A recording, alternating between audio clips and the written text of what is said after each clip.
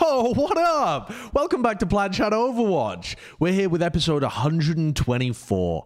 Wow, it's been a while. This off-season's been long, but we actually have some stuff to talk about, and hopefully we will continue to have stuff to talk about. Sorry about Bren. He's we were planning on recording, but he hasn't turned up yet, and we have to get on with it. So, you know, we'll just deal with that as it happens. So yeah, the stuff to talk about this week is actually pretty decent. Matt can't be on the episode because we're going to be talking about leaks, and he knows far too much about whether they're true or not. But the rest of us know very little about a lot of things in life, so we can have conversations. And then there was that Overwatch 2 live stream as well that we wanted to crack into as well. You did a co-stream for it, didn't you, Connor?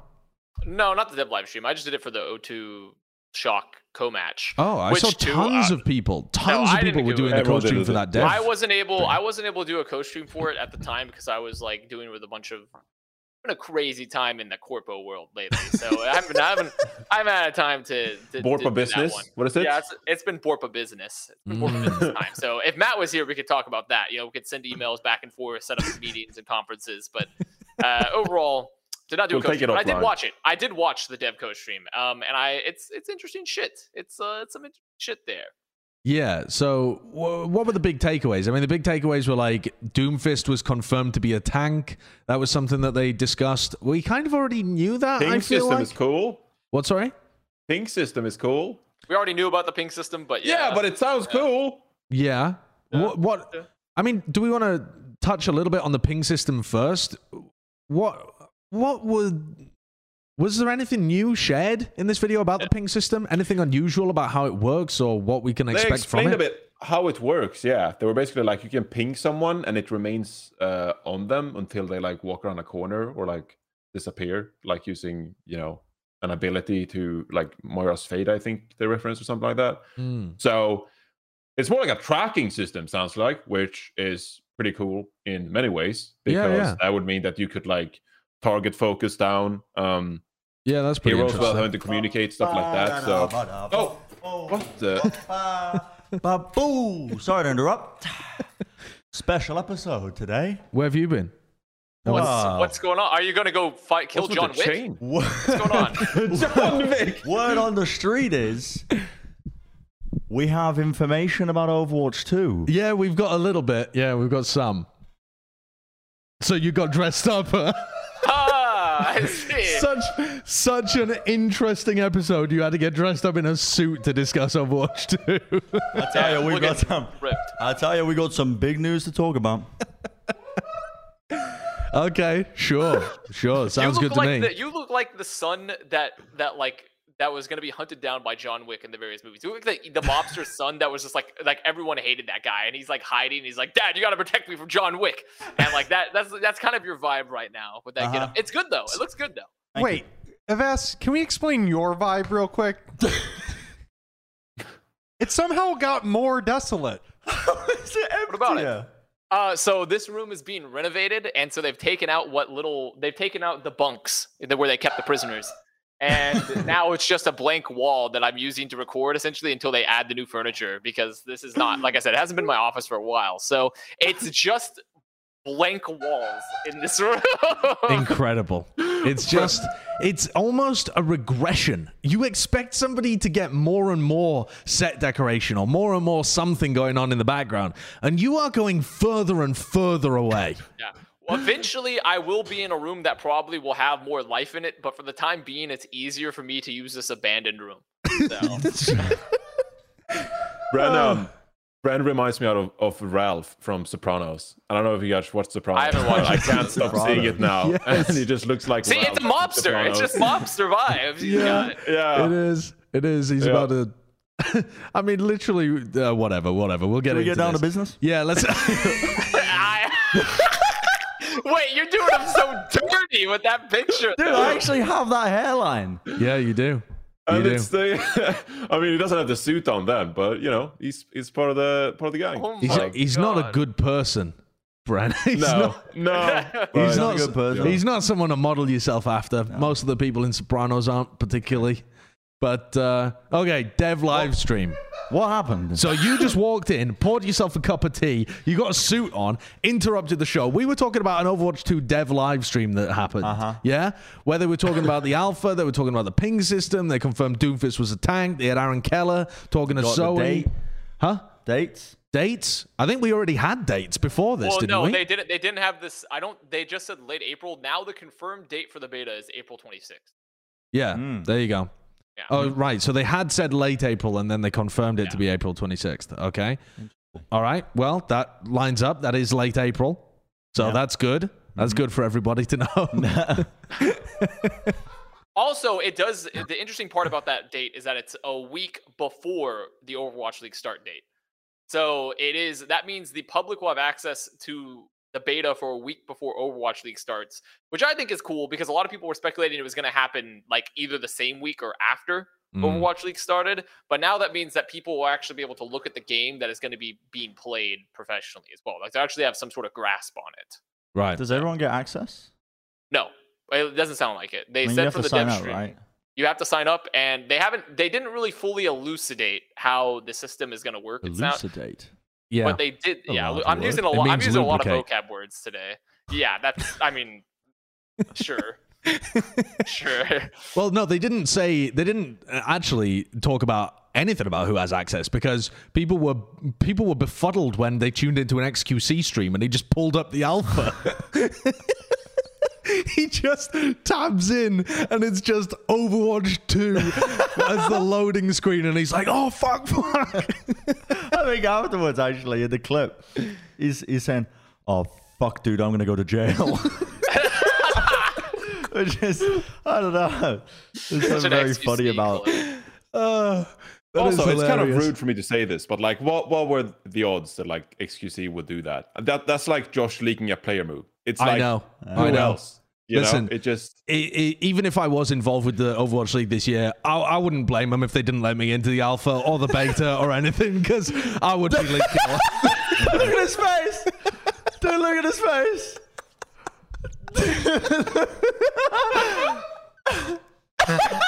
Oh my god, man! It's actually incredible though that this is the first like leak, like big leak from any sort of creator of sorts. Yeah. Like that's the first one. That's actually pretty impressive to me. That is quite impressive, honestly. It shows you the kind of punishments that they've got in the NDA, I think. Like fucking thumb screws and stuff that Blizzard can legally use if you violate their NDA. Not bad, not bad. I mean, a leak like that, though, is only good for the Overwatch 2 people because it generates enough hype without actually showing anything. It didn't show a thing. There was not a single thing leaked.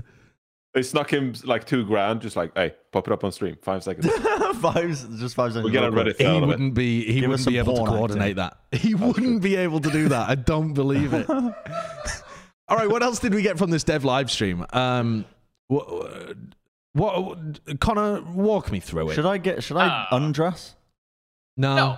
I like you being in your suit. I think it's nice. It sounds like there's not much to talk about. No. There is. No, listen. There's stuff to talk about in a second. I got dressed up because I thought it was a special occasion. Well, there's some special occasion thanks to Yiska later on because he got a bunch of leaks out there into the public. But this live stream...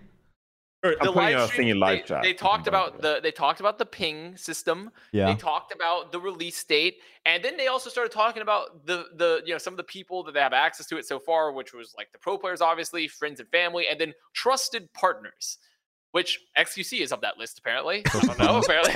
Apparently he's a trusted partner. Maybe banned from the Overwatch League, but a trusted partner. Leaks Overwatch 2 under NDA on stream. So, I mean, like, it implies that obviously, and I think we would have to be stupid to not already know this, is that there's a bunch of content creators likely already in the Overwatch 2 alpha. Like, a lot of them that are currently under NDA. If XCC has it, there's no doubt that all the major content creators, especially ones that are relevant to Overwatch, are in there currently. So that's what's kind of like, obviously, you have it, Josh? State. What, sorry? Do you have it? I'm not a content creator, mate. And also, if they gave it to me, I would have already shown it on stream. That's how you know. That's how you know. And then they confirmed the Doomfist rework. He's now a tank. Yes. He's no longer a DPS. We'll talk about that later on as well, because I want to run through Yiska's article where he talks about that. Yeah. But they officially confirmed that, though, in the live stream, I'm saying. We're just running through everything Didn't they officially say that, though? No, they hadn't No, officially that's stated that They've before. never officially They confirmed said it. everything's on the table at some point. We've even been testing Doomfist as a tank. They said Yeah, they've but they been didn't confirm. considering it, but that was months ago. They hadn't said that was something they'd implemented. At the time, I think the article Bren is referencing, they were like, at the end of the day, he's a DPS hero and he doesn't have a tank ability. So yeah, I guess we'll have to figure that out. So they were far away from him being a tanker at the time. Yeah. Well, now they've given him a shield. He's just got a really big shield like Reinhardt. What else was there? Connor, you wanted to touch on a little bit like their patching philosophy as well, because they'd been talking about the idea of like having the pros integrated into the alpha has given them new ideas about what is overpowered and what is potentially needs to be tweaked. I know that they were discussing that kind of system, and then people were posting memes about Jake terrorizing the devs. There was a meme that I saw where it's like a young girl hiding underneath a counter, and it's just Jake coming around the corner like the Terminator in like these alpha games. I think it splits, like, so it's kind of due to two discussion points here. And like Johnny did technically write this down in our live chat, so we had a bit of a guide, but like we do have two discussion points. One, is this dev stream what we really wanted them to do? This is the first thing. Did we actually want this dev stream? And secondly, what the fuck are they doing? So that's like that's the second part of it. I mean, that's kind of wild. All right. Well, first of all, let's tackle the first one. Is this kind of communication what we're looking for? Because the community has been just desperate for any news about anything, and then when they get a live stream that tells them some little bits and pieces, they're like, you didn't tell us anything, this was a waste of time. Like, fucking, who was it that someone had a clip where they were just asleep or something? There was literally a highly upvoted clip that was on, I think, the competitive Overwatch subreddit of, I want to say it was Red Shell, but I don't know exactly who it was, of just a streamer just asleep listening to the dev live stream.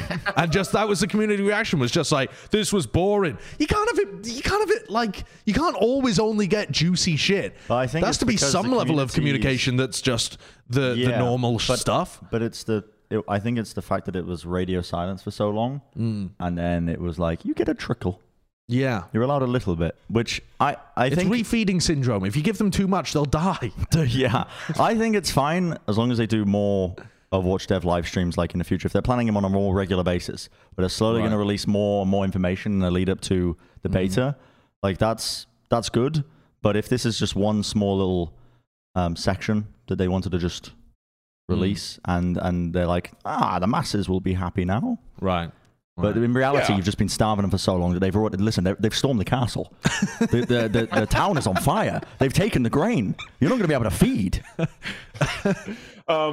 No, I think it was a great initiative. I mean, I'm happy that we get these dev streams, and I hope we continue to get them. But I think it's like you guys said, like there's just been radio silence for so long that by the time they actually go live, you're just like, what's going on? Like, tell us about the leveling system in PvE, which isn't done yet, because they just want big announcements. But I'm appreciative of just the smaller things. Then again, it wasn't perfect. Like the fact there wasn't no gameplay footage at all, I think was a big oversight. But if they reiterate on this concept, they, work on it. We get every week, every 2 weeks, we get an update for an hour, talk with some devs, maybe talk to an audio designer, talk to an animator, talk to whatever it is. Just like some small insight into the minds of Team 4 with some gameplay and maybe unveiling a small system. Just like the ping system. Just show us like 15 seconds, 20 seconds of the ping system and how it works. Just show us a video.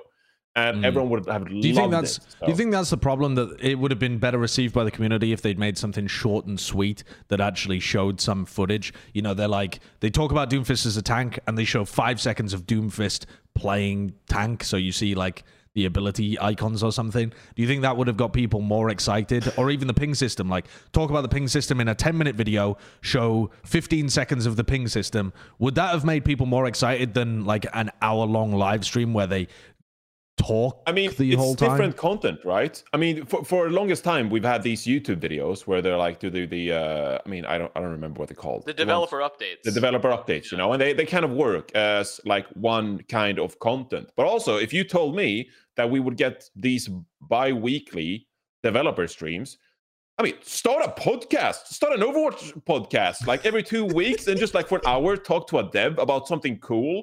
Whoa! Don't give him any ideas, man. I think it's a great idea. It's just some better execution, and it would be perfect. And the viewer expectation is more in line with what they actually will get. Okay, well, let's go on to the second part of this topic, which, Connor, you framed it as, what the fuck they doing? But I actually had. I'm going to add an addendum. To the last topic. Please do. I have a lot of key points. I have a lot of points. I mauled it. I'm not going to lie. I mauled it watching this dev live stream. But it's not because I didn't appreciate they were doing it. It's because it was clear they didn't know what they wanted to do with the product. Like Johnny mentioned, like the developer updates with Jeff Kaplan. That was a really good piece because you had a central figurehead where Jeff could calmly explain shit to you, and it was all scripted. Like, who knows if it was fully scripted, right? But at least he probably had like a bullet of points of like things he was going through, and he could follow through. And also, if he ever fucked up, they could just cut it. He could go again. You know, like that's the good thing about VOD content. Live stream content is very different than like a VOD style content and how you present it. And the reality is, Aaron Keller, in developing, like when he talks about the game of Overwatch, it's like trying to it's like he's speaking not English. Like he's like, it's so garbled and like just like running over his own points. He's not a great presenter like in a live stream format. He's probably a great presenter in a VOD format. I think a lot of the problems that people had with the dev live stream is that this was clearly like thrown together. They wanted to have some content for the people to have some communication, but they didn't think about like how to present it. They didn't think about like what's our manner we're going to present it, like how concise, like what's the level of detail. They just threw them. I felt like it just threw them in front of a screen and let them talk, you know. And I felt like that's not what people want. You want to have like a direction when you do your communication, or else people are going to feel frustrated, especially if you don't have like substantial stuff to show them. And Johnny, I think your point was a really good point where you said like when they do a dev live stream, they should be accompanying it with assets. Like here's our ping system. Like, here's what we've been working on. Here's like this snapshot of the game that we can focus and talk about in a live format that we can't really do as well in a VOD format, or like it feels like more organic, right? I think if the devs don't feel as comfortable, or at least aren't as, in my opinion, as good at delivering communication in a live format, they should just do it in the developer update style that Jeff Kaplan used to do. And I think they could like make it a lot better because they can cut the pieces they don't like. They can give them a bullet point of stuff to go through. They can rehearse it. They can go over stuff, and they can probably feel less pressure than talking in front of an audience, because it felt like that was the big issue, was that they just weren't comfortable doing the live stream and talking succinctly. Maybe a VOD format would help that, but also Jeff was just a special case where I remember the Overwatch World Cup in 2018. We were behind the stage and they were announcing something, and Jeff's just walking out there. He doesn't have an in-ear, doesn't have a script prepped. No. And the man was just going out there and winging it. Yeah. Like he was actually just going out there and winging it with the. Yeah, but that's still just like, that's the fact of life with like everyone that's not comfortable with live speaking. They're probably better just put in front of a camera and letting them do a couple takes versus just a live speak, you know? No, you can sure. rehearse it. I You agree. can be a lot more concise. And I think that was the biggest issue that a lot of people had, was like, yeah, there wasn't a lot of information presented, but they also presented not a lot of information over like an hour and a half. Yeah. So they needed to just like, if you're going to present nothing, do it in 10 minutes versus an hour and a half, right? Like that's just like a more concise form of communication. And I don't think that's our job to present nothing over the course of an hour and a half. Exactly. That's what we're doing here. That's what we need to do. So that's my biggest complaint with them, is that they just probably need to refocus the way they want to communicate and think about it a little bit more effectively, because I don't think there's anything wrong with dev updates. I think it's great. I think more communication, fantastic. But if you're just sitting there just talking over yourself for like an hour, no one's going to like it. You know? Like, sure. Listen, Aaron Keller, if you step onto our turf and start ringing your bullshit over an hour and a half, I'll send Ralph onto you, all right? and then you will not like what you get. Yep. Do you see these skinny arms? That's power right there. Okay. That's power. That was the first half of the discussion. I didn't think we'd start the Overwatch podcast by threatening Aaron Keller. Well, it's not a real threat. I don't want it to be framed like that. I'm not your hired muscle. You can't just wave me around as this. You're not muscle. Never mind hired muscle. You're neither hired nor muscle. I don't know. You got the dress for it, Bryn. You got it's the implication of muscle. Yeah, he's dressing for the job he wants. You ever been to a club and you see like the fucking scrawny dude and the big dude, and the scrawny dude checks the IDs? I'm the scrawny dude who's checking the IDs. Yeah. Okay. Connor, I think you had another aspect to your molding as well. I did. I had another. So the Do you want to take a deep breath? What is this, the Connor show? I don't know. Connor, what is this point you got? It seems like no. Did anyone else watch the live stream here? Or was it just me? So I didn't, but I also wasn't supposed to be on this episode. So I have an excuse. Brent has an out. So Bryn's complaining. Like, I just have a lot of points to say. No, I was making a little joke. I was about to make another joke. I was like, well, you're not allowed to talk in prison? They don't give you talking time? I watched the highlights of it afterwards because it's too long for me to bother watching. I just get the clip notes afterwards. It was like over an hour, wasn't it? I did the classic like armchair analyst thing where I was just like reading the reactions to it. And that's what I'm basing my opinions off of. Incredible. Well, then I'll just lead and we'll leapfrog, because everyone here can leapfrog based off these points, and we can have good discussion. Please do. That's a good thing about a podcast. Is that so the second part is they talked about the feedback. We talked about some of these key partners. We like the pros. They talked about how they had, like, obviously there's content creators in this. They have friends and family and shit. John Spector was there, and he's talking about like, oh yeah, I got my cousins in it.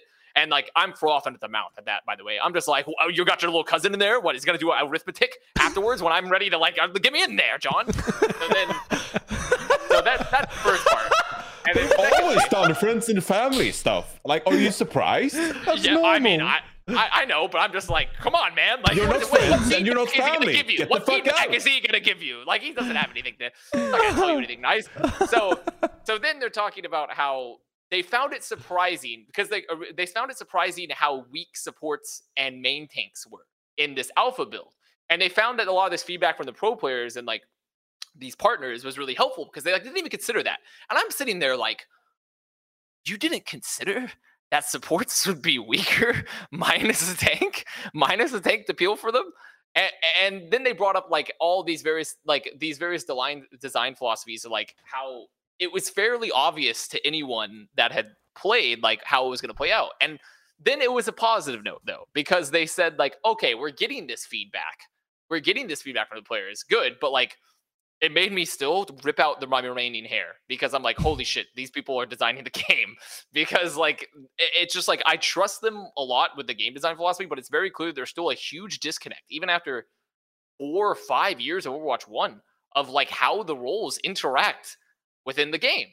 And it kind of scared me a little bit. But I am very glad that they have gotten, it seems that they've made sure to get players in early to give feedback so we can. And I think they've learned from those mistakes so they can like start balancing it early. Because then they also said like, oh, we weren't planning to patch like the alpha really at all. Just roll the alpha to the beta. But then we've already made a patch because of some of these suggestions and stuff. And I'm like, you weren't going to patch the alpha? The thing that's supposed to be the most raw form of it, the most magma. Well, it's just a label that you apply to it. If they think it's ready to roll out to beta, then. Well, but even so, you introduce the alpha to the pros and to content creators and whoever else because presumably you're looking for feedback to patch. In the days, what do you do? In the modern days of game development, it's not really the case anymore. But we're not playing for Overwatch 2 early access. Alpha's used as a term of development in terms of like when they're releasing it for very close testing, and then beta just goes to the next. I know, stage. but think about what's happening as soon as the beta's released. There's 1 week before pro games. Yeah, great. So if you're not planning to patch between alpha beta, you've got a week to fix it before it's happening in Overwatch. I would have been amazing at casting that. Just literally using the word pandemonium every fucking cast, every single second, every map. Yeah. Chaos. So it was just concerning to me hearing those things because I was like, you weren't planning to patch and you didn't expect any of these basic hero interactions to take place that everyone knew was going to take place. Like, you didn't think Zenyatta without a Diva to peel was just going to get absolutely butt blasted by Tracer 24/7. Like, you didn't think about this. Like, so it was concerning, but I think I'm still positive. I'm not going to histrionics yet because of the fact that they've included pro player feedback early. But it was concerning to me. Can I play devil's advocate? Please do. I think despite the fact that like obviously the game of Overwatch 1 didn't get that many heroes introduced in the later, obviously recently at all. But I think this might be a hot take, but I felt like the balance went into a much better direction in the last 2 years of the game. Does anyone agree with that? I don't think that's a hot take. No, that's not a hot take. Yeah, I think that's fair. Was it the last 2 or was it just the last 1? Well, I think Echo was released like 5 years ago. So I don't know. I've lost track of time. Echo was released. I was literally 2 years ago. Yeah, Echo was on the dot released about 2 years ago. Yeah, so Echo was like kind of really overtuned, but then when they went through like the phase of balance changes, I felt like the game generally was in a good place. personally. But, yeah, no, I felt like last year was pretty excellent balance. Yeah. But that also could just be luck. I mean, 1 year out of 6, you're probably gonna get it decent. Well, here's how I think about it as well: is that they shifted over a lot of the development cycle to Overwatch 2 at a certain point, but somebody had to manage Overwatch 1 and doing the balance for that. Yeah, the intern was doing the balance, and that's why it was good. Promote them. I'm not going to lie. Like, seriously, because somebody had to be managing like the PvP aspect of Overwatch 1 while all that was going on, while the development was focused on Overwatch 2, and that's largely PvE. And it's clear that still be the same team, though. I think they'd just be splitting time. Listen, I can't comment on it. I don't know the internal dynamics of these developers. Sorry, Johnny, I didn't mean to interrupt. No, I was you're discussing about how the balancing team operates. Yeah, but this is my theory crafted in my head, though, is that obviously when they're shifting players over, it would have to give more responsibility to like the management of the balance. Like somebody would take ownership of that, I guess. And whoever that is, listen, promote him. Because give him a bit more power. Give him more power. Give him control of the whole system. Complete unbelievable speculation into how the hierarchy of the balance team works. It's probably just. Do you think Jeff Goodman was just like, hey, intern from USC or whatever, can you just balance Overwatch 1 and I'll work on this Overwatch 2 stuff? Well, also, this is all, I think it's besides the point, because it's obviously easier to balance with a game that's been out for like 5 years and you know the exact confines of the game at this point. Like, to me, balancing the game in the last 2 years is the easiest it's probably ever been, because like they've worked out all the systems. They have a framework to work with, and all they're doing is just taking input. It seems like they just got better at taking player input and just putting it back into the balance. But now we're going to Overwatch 1 or Overwatch 2, I should say, or Overwatch 2 early access, depending on what happens with the beta. I don't know. And like we're going out there and we're redesigning all the systems again. And it seems to me when I look at these interactions, they still didn't understand some of the hero interactions without getting pro player feedback, right? Like intuitively, like I'm just asking you a question. Intuitively, after your experience with the Overwatch League product and Overwatch, wouldn't you assume that Zenyatta is quite weak to Tracer without D.Va, right? Like you would just assume intuitively, without someone to peel for Zenyatta, he's quite weak to Tracer or to a dive hero. But they were reacting like this was like huge news to them, that like -1 tank meant that supports were weaker. But this is like but I'm saying overall it's a positive thing. It's a positive thing that they've integrated. They've integrated. I'm trying to not maul the completely. No, I get you. Get off this topic. I get you. I can already see the comments from people. It's like, dude, why are they even talking about this? If only Connor watched it. If only Connor and Johnny watched it. I will say, this is, sorry, Brent, I interrupted you. Yeah, go ahead. But sorry, Brent. I did say I'm not this going to last break week. your knuckles. I might be dressed for it, but I'm not going to do it. Oh, no. Knowing Ralph as well. That's a weird bone to break. Last week, I did say like 2 months is of course like a decent amount of time to actually prepare for the Overwatch League. But I am worried that like the pros, they play the game entirely different from like some of the testers, and developers, and they can really push it to different limits. So I'm hoping that they can sort some of this stuff and actually get it ready for the Overwatch League. So the first week of OWL is actually like genuinely really good Overwatch 2 gameplay, because I think that's going to be quite difficult to balance that out. And I think this also sets the precedent to some degree that for future hero releases, you should probably get some of these players on their NDA and test them early, like before they're out, to make sure that some of this stuff implements seamlessly and isn't just batshit overpowered or that breaks the game in some kind of way. No, I completely agree with that as well. So the big topic, though, for today is that Yiska has talked to some sources who have access to Overwatch 1, access to Overwatch 2, and there's leaks there about the new abilities. But before we go into that, I'm baiting Curb. Before we go into that, have you ever wanted to talk to a journalist, but you're thinking, wait a second, my online security could be compromised. Maybe they might find out who I am. Maybe Blizzard will backtrace my IP address and find out who I am. I don't want to get IP banned. Yeah, exactly. I don't want to get IP banned. Well, have I got the product for you? NordVPN is sponsoring this episode, and you should try and sign up. Go to nordvpn.com/platchat or use code PLATCHAT, and they won't even know what country you're from, because you can launch up NordVPN, and just with a single click of a button, you can look like you're coming from Japan or Korea or France or wherever you like. NordVPN is genuinely sick VPN. I use it all the time for various different things, some of which I won't discuss.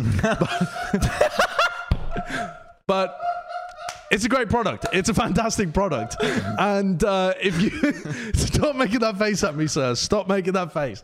And they've been kind enough to sponsor our episodes recently as well. So go and check them out. Go and check out our partners.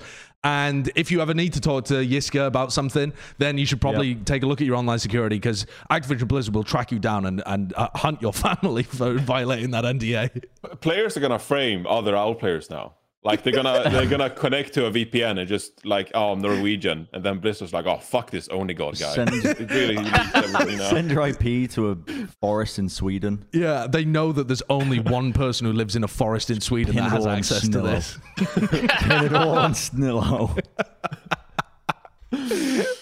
Okay, so the NDA has been compromised. There are some new abilities that have been leaked, some hero reworks, some redesigns. I think there's no real reason to doubt the validity of this report from Yiska, because there'd be no reason to make this shit up when there are genuinely people who have access to the alpha at the moment. So, what does this article say? It starts out by saying, several sources have shared that the gameplay experience has held steady to Overwatch's profile while encountering noticeably fewer shields, which I think is a cool point that he actually brings up right from the beginning, that it still feels like Overwatch. It's just a more, FPS-y kind of Overwatch where you're shooting shields a bit less, which is a good thing from most people.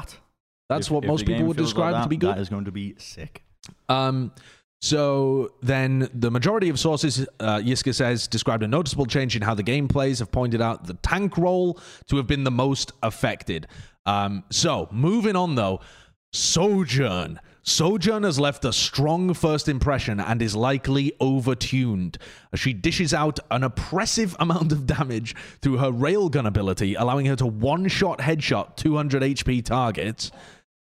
And her disruptor shot, which is a grenade-like field that also slows enemies in an area around it. So you slow your enemy, you can get an even easier headshot. And then she has a power slide, which is horizontal and vertical, which Yiska's saying in practice plays like a more fluid version of Exo Boost. Yeah. So not only vertical, but also I guess for the Apex players right now. Yeah, I know. Or like a neon slide that they just added into Valorant, except you can also do it vertically too. That sounds sick. Like this hero sounds, probably busted, but even if they downtune her a bit, pretty fucking cool. I read railgun and power slide, and I think about Quake. That's pretty cool. Sure. Yeah. So I'm stoked. Yes, all the other 35-year-olds are going to be losing their mind for that one. I do think that overall she just sounds busted. She just sounds kind of busted. Like, when you have vertical and horizontal mobility plus a slow plus a one-shot. When you put it like that, sounds pretty good, right? That sounds pretty good. She sounds very versatile. Fun. Yeah, she does sound fun, though. But she sounds maybe like a fun hero. She sounds against. like a good introduction, like for a new hero for the start of Overwatch 2, for like what is redesigning, like what we're redefining Overwatch to be, and like this more fluid arena shooter. I think this is probably the face of what it would be, of what you'd want, Honestly, I'm not. Bren's just gone to close the door, I think, because there's some washing happening. There we go. I'm not opposed. I don't know about you lot, but I'm not opposed to having the model of new hero starts out a bit too powerful. Not crazy, but like a bit overtuned, and then they tune them down over time. I'm not opposed to that. That's the game dev classic. I'd actually, I know, but I know that a lot of the time it's like cynically, we want people to buy this agent or champion if it's Riot, but like you're not gonna buy Sojourn. They're in the game to begin with, and the beginning of the Overwatch League, I'd actually kind of like to see a lot of Sojourn being played early, just so you get a feel for it. I wouldn't be mad if it started a bit easier to overtuned. balance down rather than trying to buff. Because sometimes you end up with, there's a thin line, and you end up with, you think of Sombra when she was introduced, and it was so tricky for them to balance her properly. Yeah. Even Anna as well. They thought Anna was undertuned, right? Because they buffed Anna after she was released. Yeah. And then she became like incredibly meta. So it's like you're on basically a tipping point where if you go too far over, suddenly it's just like, whoa, holy moly. People just hadn't quite figured out the hero. Right, yeah. Yeah. What do you think? Would it be a good idea do you want to see a bunch of Sojourn at the beginning, Johnny? If you're on the desk and watching the games, do you want to see a shit ton of that? Yeah. Yeah, I mean, of course. I think that goes for every time a new hero is released. I think that just makes sense. Keep the game refreshing, and whether it's been Echo in the past or Batiste before that, it's just like I think that it just adds another dimension to the gameplay. That's really fun to follow, and everyone's really excited about it. And we've been waiting for Sojourn for quite some time now. So long. I think everyone is just really stoked to see this in action. It sounds like, given what they're talking about here as well, that it's a pretty packed kit. I mean, if you can one-shot people like Widowmaker, I suppose, and then you have a slow as well and a vertical and horizontal movement on a 5-second cooldown. I'm like, okay, when do you need to play Cassidy? When do you need to play Soldier? So sure. Yeah, it seems just 76. Yeah, so it sounds like we'll be getting quite a bit of Sojourn. I'm stoked. If stage 1 was just known as the Sojourn stage, that'd be cool. But if we're going to the mid-season tournament and Sojourn it turns out to be the best hero in Overwatch history, then I'll be like, come on, guys. Hello? Sure. They did show a little bit of Sojourn in the past, right? With one of their what was it? Was it I can't remember when they showed it. It definitely showed gameplay. Ages ago. It was but I know what you're talking about. It was the first when they first revealed. Was it at the end of Overwatch League or something? I literally can't remember. It's been lost into the misty pasts. But yeah, didn't Sojourn have a thing where she had to hit her regular fire in order to be able to charge up the railgun, and that was the thing that did the one-shot headshots? Am I misremembering that? No. I don't remember that. I honestly can't remember. What's that Sojourn? What's that BlizzCon 2020?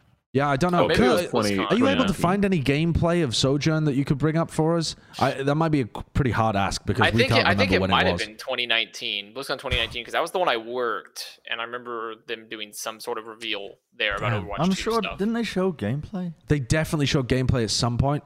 Yeah, here it is. Here we go. Yeah, this is what I thought Sojourn worked a little bit.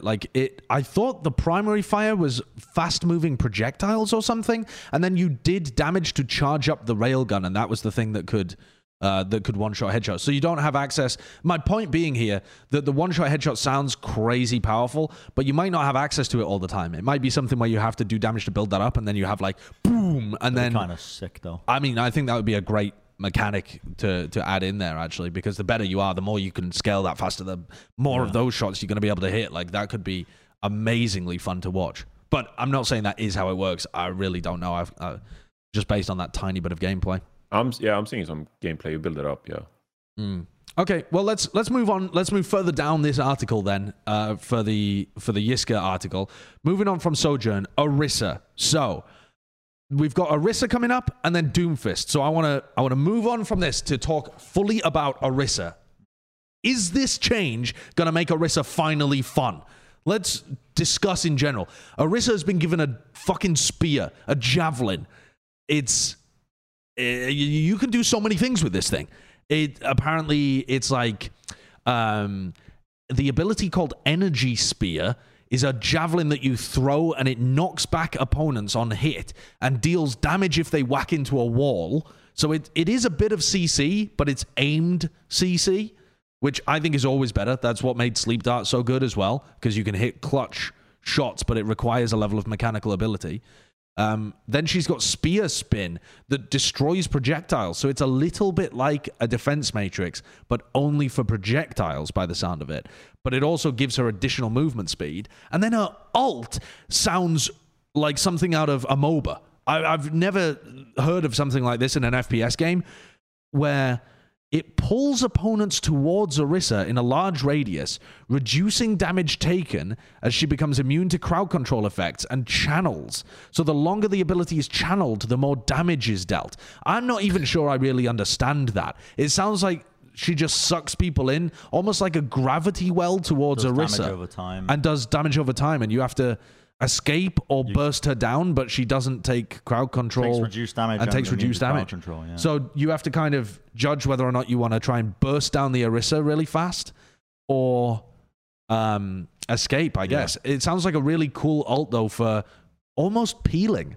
You know, if like the whole team dives on your backline and you pop that ult, they now have to decide whether they want to focus you or run away. Thinking more generally as well, I always talk about this like the power fantasy of a hero when you play it, right? And keeping that in mind when you like are designing a hero.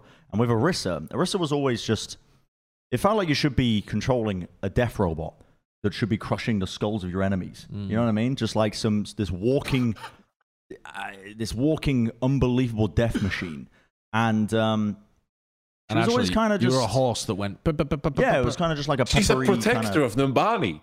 Protector of South Africa. But, like a machine like that. She's not the Terminator. Sure, yeah. But you know, you want to feel powerful, especially like the way she looks. Like, you showed that to somebody who hadn't heard of Overwatch before, they think, oh my god, that's like I feel like that enemy's going to charge me down. And like, you know, maybe I've been playing too much Elden Ring. I don't know. But the answer is yes. I remember speaking to Scott Mercer at one of the like post watch what is it? Just the after party, I guess, at the one of the grand finals. Oh right. And I remember just briefly talking about Orisa and saying, like, from my perspective at the time, I was like, dude, why would anyone? I was like, man, are you guys making changes to Orisa? Like, I can't imagine anybody would play her. And that was just a naive viewpoint because a lot of people really liked the way Orisa played in terms of just her being simple to play and still feeling effective. Yeah. Because she was like incredibly low demands in terms of the mechanics. Like hard to feed. Yeah, anybody could play her, which a large portion of the player base really enjoyed, apparently. She's like one of the most popular tanks in Overwatch 1. And I think these changes, obviously, they add like more of the... There's two directions you go in. You either keep her like that, and you severely reduce her effectiveness so that she's not incredibly good at pro play, but she's still good at the lower ranks. Or you try and increase her skill cap, and then you change her in that way so that basically it's easier to balance her in line with the other tanks, I suppose, at the very highest level and in the lowest level. Yeah. You know what I mean? Like, you can't have it both ways. You can't make her very easy to execute and still balance her for pro play and that's quite hard. Low level, because it's hard. As soon as you, yeah, it's basically it's like, I'm not wording this very well at all, but also, again, just gonna put this on. Wasn't supposed to be on this episode. Thanks, Jack. The balancing act of making easy to execute hero and also its power needs to be kind of balanced in a way where if you have a hard to execute hero in terms of just the mechanics, then obviously you need to be rewarded for being able to do really well with it in terms of like your output, but it's not good. I'm waffling. Just get me off the show. No, I mean that's a good point. Get me off the show. That's a good get point, me off the show. I'm tanking out here. I'm tanking. I'm tanking. My material's not working. I tell him in a suit. Oh, he's bombing. He's actually. This is what is it? The lazy duck. Remember this? Yeah, the lucky duck. I think it was. The lucky duck. Amateur comedy night at Plat. Fucking hell! All right, yeah. Connor, Jonathan, give me some of your thoughts on Orisa. Does this sound at least cool? It sounds cool, but I mean, I guess we'll have to figure out like what she does now, like what role she fills, because obviously, like they've removed very important parts of her. I mean, they removed her like shield and her ult. Her shield and ult are both gone. She's not by any means like a slow shield tank anymore. She has a javelin that she throws. She has something that soaks up projectiles. So it just sounds like offensive Sigma to me, I guess. And then she has like an AoE ult. So I don't know what I guess it sounds like a cool kit. I'm just concerned, like what does, like, if you play Orisa, like what are you trying to do for your team? I view Orisa as when you look at her kit holistically, I view her as now she is an extremely offensive, like, disruptor type of character, because like, so her fortify she kept, but you get more HP while also taking reduced damage. So, and then her spear spin, which is replacing her shield, she moves faster and it absorbs projectiles in front of it and it pushes enemies away. So when I view that, I view that as like, if you're fortifying and dropping the spear spin, you're like, and maybe before that you throw a javelin, right? So you hit someone with a javelin, they're pinned against the wall for a second, they've done extra damage, then you engage really quickly. And like maybe you have your ult ready, right? Then you have your ult ready, and then you drop the ult. And then like everyone's drawn in, and then what's that Jinmu up in the sky? He drops the barrage. Everyone dies in the fucking ult because it's all being drawn towards Orisa. It's like a grab almost, you know? Yeah, it sounds a bit like a grab. So like to me, I view Orisa now as like she's essentially an engage heavy brawler. Is like she's something that you can like do damage with, but also disrupt people, pin them down, like bring them towards you. She's kind of she's able to get into the fight and be a little tanky while she's getting into it. So, but afterwards, she might not be as survivable. I do worry a bit because, like, since she doesn't have a shield anymore, I wonder what her cooldown is for both the Fortify and her, the Fortify is her ult. No, it's not. Her ult's the Terra Lance, which is the thing where it drags people into you and it does damage. She doesn't have Fortify. It says at the top she only kept her Fortify. She only kept Fortify. Which now gives her also HP. Gives additional HP. Baked into her ult because she reduced the damage taken. The Fortify control. They stack by the sound of it, but we don't know all of the details involved. But yeah, it sounds like they stack. To me, I think what's more important than even all of this is just... are people actually going to find her engaging to play? I think that a kit sounds cool as fuck. Me just reading that, I want to play Orisa. Me just reading that is like, yeah, I want to chuck spears at people. Fucking yeah, I do. So also, I want to be like, cool. I just want you pop your ult. You just want to be like a whirlpool that sucks everyone in. They can't escape, and you don't take damage, and you can't get CC'd. Dude. It just sounds like a dick move. It just sounds cool. Give me a fucking blink dagger, and I go in and smash that thing. I'm ready. Does it pull people in? Yes. Is it reverse polarity? Is it Magnus? Essentially, it's like a grab, but she takes less damage while she's doing it, and she can't be CC'd. Dude, she actually does sound crazy. It sounds awesome. Want to play Orisa. You've got an Anna miles away just healing her up, so you can't even kill her while she's doing this. You pop your Fortify, you pop the Terror Lance. You're thinking of that, but you're not including the additional variables. Okay. Which is the enemy team's Dunslinger. Firing from the backline. Sojourn as well, just slowing them up. Right. No, that does make sense. That's why you need the blink dagger. That does make sense. That's why you buy Blink Dagger first. Rush Blink Dagger. No boots. But I think this is the exact rework they needed, though, to potentially make Orisa a viable character in Overwatch 2, though. You needed something that was going to be, like, you could have more impact and be brawly and not be stuck behind a shield. Because shields in general are going to be a lot worse in Overwatch 2. Yeah. Okay, so moving on down the list, though. We go from Orisa to Doomfist. And we had only just had the confirmation that Doomfist was a tank. And then there's this article that lays out the abilities and tries to explain what they are. I mean, okay, Doomfist has moved into the tank role and had his kit adjusted as well as his HP increased. Already in Gunba's mode, what had they done in that? Actually, I don't think Doomfist had even been adjusted in that mode, had they? No, he was pickable as a tank in the workshop mode. Yeah, he had extra health or something. Anyway, I can't remember. That's kind of beside the point. Right, so Rocket Punch has had its damage lowered significantly, but receives additional functionality through another ability introduced in the kit. This new ability is called Power Block, which allows him to absorb damage for a short amount of time, and that charges the Rocket Punch's damage up to comparable levels as they are on live. So it sounds like you have to take damage as Doom in order to charge up your fist to one-shot people. Otherwise, it's just a CC mechanic, I guess, or like an engage mechanic to get closer to the front lines. Then Rising Uppercut and Seismic Slam have been combined together in the sense that Doomfist will uppercut at the start and then slam down in a much wider area to provide crowd control. And the damage has been described as moderate. So I guess Doomfist, they've kind of lent into him being a CC. Or just a brawler, this big brawler that's the centerpiece of fights. Yeah, I do worry a little bit, though, because it sounds like Orisa does what he does, but better. Well, Orisa doesn't actually have a gap closer apart from the spinny shield. Spinny spear. But we don't know what the cooldown of that. If the cooldown's quick, then, I'm just wondering, because Doom's survivability seems... They've increased his HP, sure, but he's not immune to crowd control. Like, if he's charging up a punch where he's just sucked up a bunch of damage, he's got a bunch of damage on his punch, he's charging that bad boy up. Yeah, but it doesn't say that he has to take the damage as he charges it up. It just says he has a different skill. So it's possible you can take, a headshot, and then Doom's new skill is like... All right, now you can just punch someone and kill him. I don't know. It's weird because Doom had this weird niche where you could do some really cool tech with him because the uppercut and seismic slam were separate abilities, and now it's You can't. Sounds like those days are over, Brad. Yeah. I mean, it sounds like it, right? But who knows? I don't know. My concern is they kind of shifted him into this role without.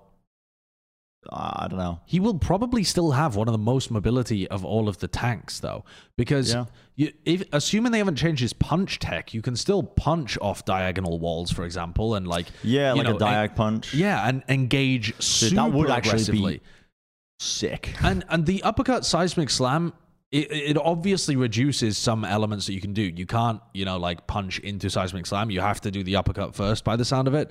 But I'm sure people will still figure out ways of chaining those together to get into weird positions or to find some like engages.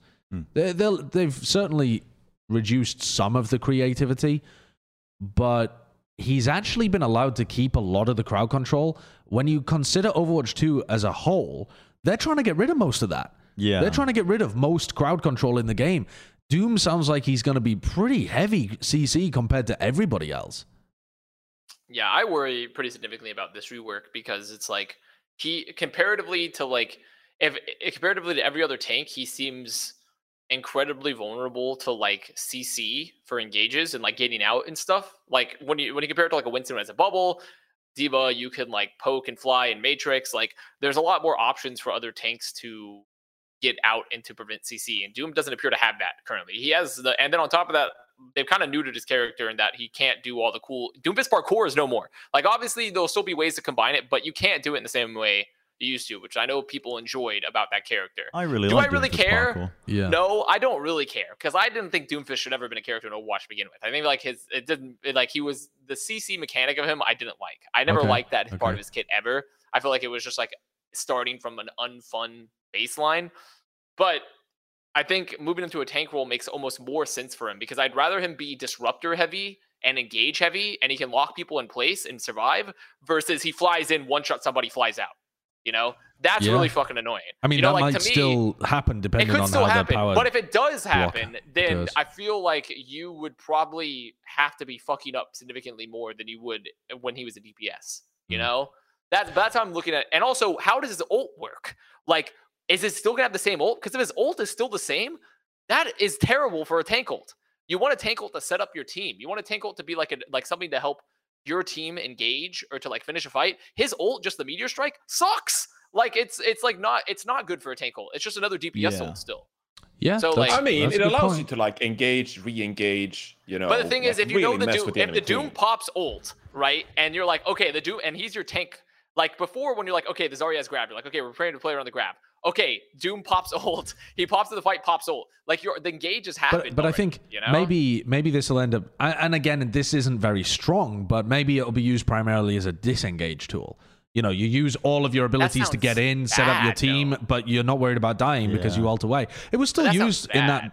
People still used it like that a bit in out, but not all the time. But that's as like a DPS like ult. Yeah, right? I agree. It's like not when a you have your strong solo ultimate. tank ult, like compared to Orisa's, where it's like It's now not you have Terra another Lance. setup. No. Yeah, Terra but Lance, also it's not grav. It's not even like a shatter or like a bomb or anything. Like you could maybe view it as sort of like a Diva bomb. Yeah, it's a bit more like Diva bomb actually. Diva bomb itself doesn't seem very strong in a world where. But the problem is he has to recommit himself into the fight for that ult while Diva's just throwing her mech, right? Yeah. But I think that's kind of fine. I mean, the design about Doomfist is he's like a martial art combo kind of character, right? He's able to go in, go out. You're able to, throw punches and slam around. And like, I think that's fine. If he's supposed to be like a dive hero, sort of similar to Wrecking Ball then, I suppose, and you're able to navigate the fights and navigate the map like a lot, I think that's kind of fine. You don't need to be this big ult-centric tank hero. There are certain DPS heroes that are like very reliant on their ultimate, like Genji. You want to charge that blade, and that's like the one big thing really compared to his shuriken damage. And then there are other DPS characters with like, I mean, Widowmaker might be a poor example, but like Widowmaker's ultimate doesn't affect like her main kit. She still just like shoots, right? And so I think it's fine to have a tank that doesn't revolve around the ultimate, and maybe it just enhances the way he engages or disengages like a little bit. You've mentioned the base design being kind of like a fighting game inspiration. What if you gave his ultimate was a grab? And he gets in there, he grabs one of the other heroes and just starts walking off with them. And the rest of the team pummels them. Or if it was like Blitzcrank from like, well, I guess that's a hook essentially already for Roadhog. But yeah, like I guess it's a hook already. No, but I think like something where he can like he challenges them to a wrestling match and they grapple for a bit, you know? Like something like you guys they'll fly up together with the ult. I just don't like his ult as like, because to me when I look at this ult, it views to me like then it implies to me that like they want Doomfist to be a tank, but still do the same role that Doomfist does now, which means that he's even more annoying. And that to me is not. I don't like. What that if they feedback. turned his ult into an Orisa pull? Because they removed it. I don't know. As in, it still has a damage, but they turned it into an Orisa pull, so you can use it to set up plays. What? I mean, but then that just sounds heinously strong. Yeah, but because you can just global it sounds like their deploy. entire philosophy with Doomfist is like, fuck the survivability. They've increased his health, sure, but like his playstyle is not going to be the same as like using your punch to diag in, seismic slam, uppercut, and punch out, because I don't know how the cooldowns are going to work with that now that they've combined one of the abilities. It sounds like they want him to be more brawly and getting in there and just fighting over long periods of time and punching and staying in there, getting stuck in. Like that's their identity for Doomfist, I think. Yeah, but I agree. His ult kind of goes against that because it's so weak. Like as soon as you use it, you're off the battlefield. Your soul tank is missing. Mm. And also, there you have a visual indicator of where he's going to be at all times. Like you literally know what he's going to be doing. There's no way to like set up something interesting. Like obviously, your team could re-engage. Like they could jump the back line, and then your Doomfist could come in, right? But the problem is that if your Doomfist is ulting to come in while you dive, there's no tank to set up the dive. Yeah, there's only one tank. I feel like it's going to be mostly used to either escape or refresh cooldowns, right. which but is that's what I'm saying. What it's if a weird position for they removed to be in. Halt because it's like it was a really powerful ability. Right. Like they were finding it difficult to balance, I think, as well on the lower end because at low end people don't coordinate their shit, but at the high end people always coordinate it. It's what made Orisa so crazy. But if you add it into an ultimate, it's not so oppressive to the point where it's being used every fight. Right. It's just but what is your idea? He goes into Meteor Strike, and wherever he clicks on the comes map, down, it pulls everyone into it. He creates like a crater, and it literally like. But then that's just like. Fucking, but that's dude, like. How sick is this? He condenses gravity to fucking pull everyone in. That's what's the counter to this? Because like. What do you mean the counter? He doesn't need a counter, bro. He's Doomfist. He's fucking punching shit. He's getting stuck in. I feel like the power fantasy, Connor. The power fantasy. But that sounds very powerful. I don't give a fuck. Make him powerful. This is Overwatch 2. Make everyone powerful. Yeah. Overpower everybody. Maybe. Okay, I wanted to ask this question, right? Connor, you were talking earlier about Doomfist being susceptible to CC. What CC are we actually worried about Doomfist running into in Overwatch 2? What, sorry? Well, it's pretty much Sombra. Well, Sombra has a hack that disables abilities for 1 second, right? That was we don't know this for a fact, but that was the like patch that the pros had originally played on when they first play tested it. That's what made it into Gumba's. They also take like 50% more damage while hacked, right? Yeah. Cassidy still has a very short stun, right, with a flashbang. He can interrupt with it. We don't know that. Like I think they said that. Did they? In one of the videos, didn't they say that like when they were talking about the reductions of CC across the board, they were like, I think they mentioned Cassidy's flashbang as like being shortened to the point where you can interrupt abilities. Oh, but it doesn't like lock you down for long periods of time. Right. So I think, but it feels like the CC is going in a direction where Doom would get interrupted more so than like stopped for long periods of time. But I guess an interrupt on a punch really does screw you up if you do. It does. And also if you interrupt your tank for the dive still, if your whole thing is based around like your Doomfist setting up your dive, like even just interrupting them means the dive is boned. You know, like everyone's like there's a lot of options where like, and obviously that could happen to other tanks as well with how strong Sombra is. I just feel like Doomfist and the way that he is playing, he's more susceptible to that than other tanks. Okay. So intriguing though. Wasn't there some rumor recently that he was like overtuned and the pros were using him a lot or something? No, I don't know. I've only heard rumors I'd seen about that somewhere. I've heard no rumors about Doom. Well, maybe I'm talking completely out of my ass. Was there anything else in that article from Yiska, or are we moving on to our next topic? No other additional heroes have made the alpha test so far. He means in terms of, he doesn't just mean there's only 3 heroes in the alpha test. What's the next one? Can Shockwave sail paper boats? What? Oh, this article. okay. It's like okay. I think it's a metaphor. I think it's a metaphor. Let's move on to our next topic, though, rather than just ripping GG Recon of all of their articles. So there was a Q&A that was posted with Molly. And where was this? On Facebook or Weibo or something? It was posted. I actually don't know where it was posted. I have a feeling it was on their Facebook page for some weird reason. Yeah, I don't know why I'm thinking that, but I think I saw it on the Overwatch competitive subreddit, and it was like, oh, it's on the. Well, there's a full interview on the Team Billy page. Apparently. Okay, Team Billy. Yeah, maybe that's where I got it from instead. All right, so anyway, this was then translated, and Molly was saying that supports feel underpowered. The quote here says, "It feels less friendly to support players, and the pace of the game has slowed down," which is bizarre to me. But let's start with the support player stuff first. If the devs are saying, "Oh, we didn't realize that having one less tank would mean that the Zenyatta gets snacked on," then I guess we're just in the world where supports are going to be brutalized right now, right? Where running a flex support that's just a big means concern. You are dead. Well, it's a big concern in general for the game as a whole. Not even thinking about pro play. I think from the beginning, people didn't want to play tanks because they found tanks unfun. What if they've now with these changes made supports unfun? And then queue times are also just as bad. Because no one wants to play support. Because no one wants to play support because they're getting snacked on. Like, that's a real risk of this. Although I think an easier challenge to solve compared to when they were trying to balance the philosophy of having two tanks, personally. Because I think you can make buffs to the individual supports. Supports have been fun in the past, so there's at least that to go back to, I think. Yeah, that is a bit of a concern, I think. It also just makes sense right now, I think, with the way that you would conceptualize Overwatch 2 with a single tank. It feels like supports would be the primary target.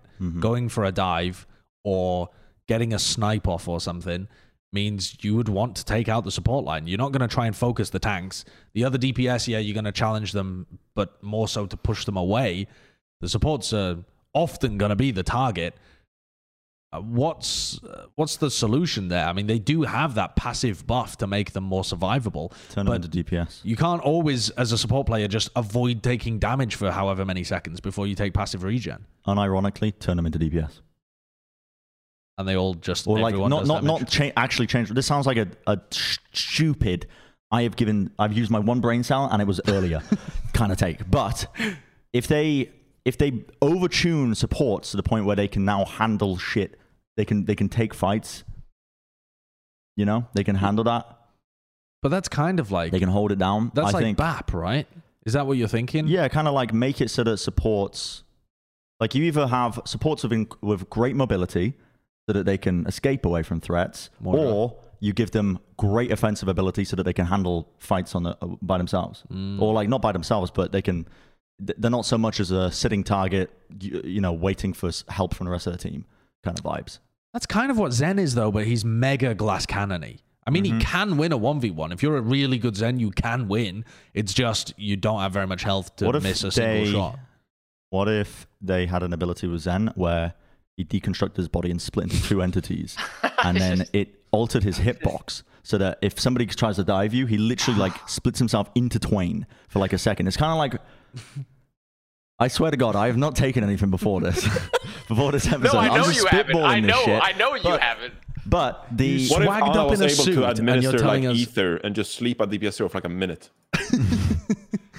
But what if he like you give him to give him survivability, but it's not quite survivability. It's like at will he can shift his hitbox. So like somebody's aiming at the middle and he literally just splits into two, and he's still firing orbs from the other sides. Like he's still the same. He's just like harder to hit. I think we should write this down and send it in. This might be the weirdest idea I've ever heard for game design. You gotta think out of the box of this kind of stuff. Yeah, I mean, that's so far out the box. Oh, I can't see the box anymore. I'm not even thinking about boxes. You think about it, resources. You got health, speed, damage that you use to balance heroes. Okay. No one's thinking about a hitbox. Kind of true, but also,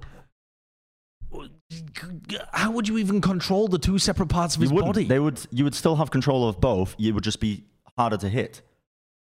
What are you talking about? I don't understand. They wouldn't. When I'm saying two separate, like Zen would be able to control. Like on your screen, you would see everything as normal. Like you're firing at your crosshair, but it's just a hole has opened in your body for bullets to go through. Yeah, basically you you scatter your body parts because he's using anti-gravity shit anyway.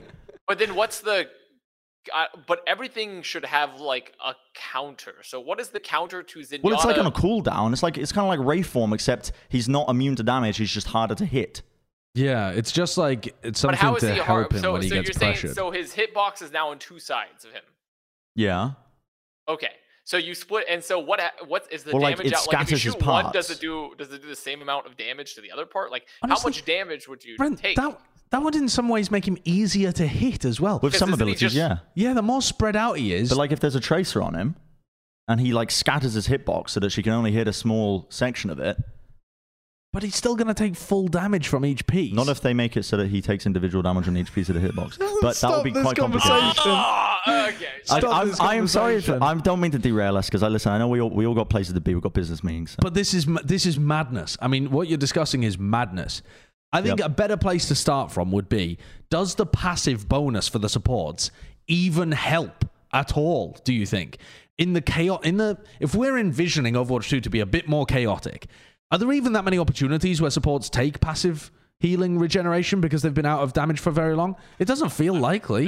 No, I don't think there is. In fact, that's why I was making the joke earlier about the Brigitte of we've reverted to where main supports have only seen Brigitte gameplay, or like main supports will never be Lucio again. The more I hear about Overwatch 2, I'm like, Lucio's back, baby. Like, think about this. Like, how are you supposed to play any flex support with essentially you can't, like, aside from Brigitte and Lucio, like I think Brigitte, Lucio, and Mercy are relatively equal, but like when you think about how mobile you have to be and the combat value that you can get from Lucio, I honestly feel like Lucio is legitimately gonna be really good in Overwatch 2. Especially if you need to because also you can't really pocket a support. Like, yeah, you can pocket with Brigitte, but that can only do so much when you only have one tank. While you can just do the better thing where you can just run away with the speed boost, So I actually find that Lucio might actually be meta in keeping support players alive more so than a Brigitte will be. We're winding the clock back. Yeah. Because think about it. Like, you can't, when you think about it, if you're a Brigitte and an Ana sitting there waiting for a dive and you only have one tank and your DPS players maybe are off trying to set their own dive and they've set up the dive before you, they do the new Doomfist tear in reality, and now you're sucked into the fucking black hole, and then he lands on you, and then both the DPS players are there. Like, you can't win that fight, even with a Brigitte. Like, you can't, especially if you've already used a cooldown before. And it's just about buying time to win the engagement for the rest of the team. Yeah. So you know what's better? Running away. Discretion is a better part of valor. No, I understand. Yeah, and also having like a boop to like deny like an engage and having some extra damage from Lucio comparatively to Brigitte. And so I don't know. I just find that Lucio might be a lot more meta than we think potentially in Overwatch 2. As for the passive stuff, I think that's useless if everything's going to be really fast paced. Though Molly does say in that same interview that he thinks the game is slower. Yeah, where has that come from? Which the only thing I can see the reason for that being is theoretically with less players on the field, let's say someone gets picked by a Widow and you're a 5v4, maybe you just regroup all the time now, and because you have less tanks to put shields in front of a Widow, maybe it feels like everyone's just waiting for picks to come back more or something. This might be being determined by the best team in the region as well. You know what I mean? Like if Molly's taking having scrims and they're playing against a team that's just got a really good slow play style and they feel like it's oppressive, but that's just because the team they're playing against has figured that out. It's not the meta everywhere else. I guess that could be another solution or another explanation. It could just be a team thing. Maybe something lost in translation as well. I don't know. I mean, I don't want to assume that, but I could also, the other thing I was thinking with this is that when I was casting the workshop mode, it felt like the flow of the game where you have these definitive stop and starts to team fights didn't really exist in the 5v5 mode. It was so brawly that fights would bleed into one another. And the actual, the ebb and, if you think of the ebb and flow on a graph, you have these big peaks and troughs where the fights slow down and teams are regrouping, and then the team fight really kicks off and it's up here. But I find it really difficult to cast the 5v5 mode because it was like a slow build-up, and then sometimes the fight would just continue, and it would bleed into the next big definitive fight. maybe that's what he means in terms of like, if you're really good at the game, if you're the best team in the world, and you're scrimming right now, and you're able to spot those like, oh, we should be backing off, but like you kind of want to keep taking the fights. Like the fights probably feel quite prolonged, maybe, where you're constantly taking shots at one another, but the big advantages you're seeking take much longer to get comparative to Overwatch 2. Yeah, I could see that. Like I could see that. In your head as a pro player, you're thinking of like the defining moment to win a team fight, or like the actions to win a team fight. And you're like, holy fuck, this team fight's taking 20 minutes instead of being over in 10 seconds. Yeah, I could see that aspect. The question is what you define as the game slowing down, because I feel like even in that situation where a team fight lasts twice as long, I suppose by some definition the game is slower, but there's also a lot of action happening in that whole team fight that lasts twice as long. It's just that you don't get the huge peak and then wait a second, another huge peak. It's interesting. Anyway, I don't know if we will really have the answers until the beta is released and we get to see games happening. I think Molly is off the goop. I think it's on the calm down or something. They removed Orisa and he's like, oh, the game is slower. They removed her barrier. What's going on there? What's going on there, mate? I don't know. They'll fix it. They got 2 months. Maybe I'm just sniffing hopium over here, but I'm confident they'll sort it out. Well, they don't really have 2 months before the beta. They have a month and a week? What's the date today? Don't worry about it. Yeah, it's April 26th. So they have essentially a month and a week until the public beta goes live, and then a week before Overwatch League after that. So I'm on the hopium. I'm not worried. I think either way, it's going to be fun at the beginning, even if it's crazy unbalanced. It's going to be fun at the beginning because it's going to be so new. Yeah. And then you only really get bored of shit like a month in. And then by that time, hopefully they'll be patching, because they should be patching their beta anyway, because that's something they need to be doing as they gather feedback over the course of time anyway, and those will make their way into the league. So I think no matter what, it's still going to be fun to begin with. The hero redesigns look good. People are excited about it. It's in content creators' hands. Yeah. They've finally got a beta. Like, all of the stuff they absolutely had to do, otherwise it was going to be a disaster, they've done. They've done the game sounds fun. They've done the minimum to make the launch of the game in late April, early May actually successful, I think, and hype. Yeah. I think people are going to like it, just based off the very minimum stuff that we know right now. We're a month away. Imagine like 1 week away from the beta. People are going to lose it. Man. Like Christmas. Yeah. Like Christmas, but in April. Instead of December. Like Easter. When's Easter? It changes. It changes. It's April 16th, I believe. Why does it change? It's a movable feast. It's based on like a Sunday in... But Easter's like the resurrection of Christ, no? Is that not the basis of it? Or does it have like... Well, I mean, he was kind of flaky. Does it have roots in like... Where did the eggs come from? Pagan festivals? I think most Christian dates actually have their roots in pagan festivals. I think we are way off topic. The Christmas dates are based on like Saturnalia. I mean, this is very interesting. We should make it a topic. We can start a theology podcast called the Council of Nicaea. Yeah, that sounds like a really good idea. All right, well, that was he in the belly of the whale? What's right?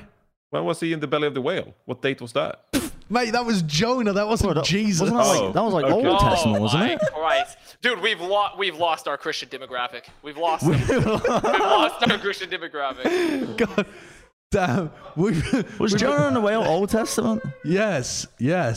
Jonah and the whale was not like, fuck me. I'm not having this discussion. Okay. I'm not going back to Sunday school. It's too late. You know, it's not possible to go inside a whale's stomach.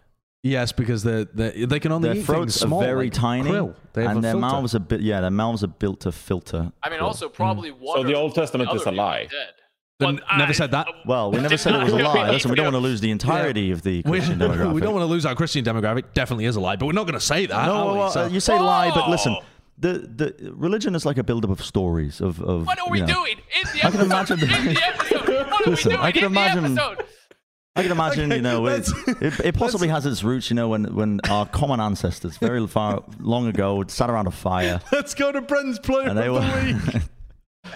My player of the week. I'm just gonna say straight up, this is gonna piss some people off. Is it Jonah? This is gonna annoy some. This is actually gonna piss some people off. This is gonna piss people off more than you tackling the origins of Christianity. Well, that's just interesting. Okay, yeah, but this one isn't. I feel like you shouldn't be offended at that. That should be just like the common curiosity of human beings should want to be met there. Sure, but I'm not gonna get onto that. This one, I sent you a name.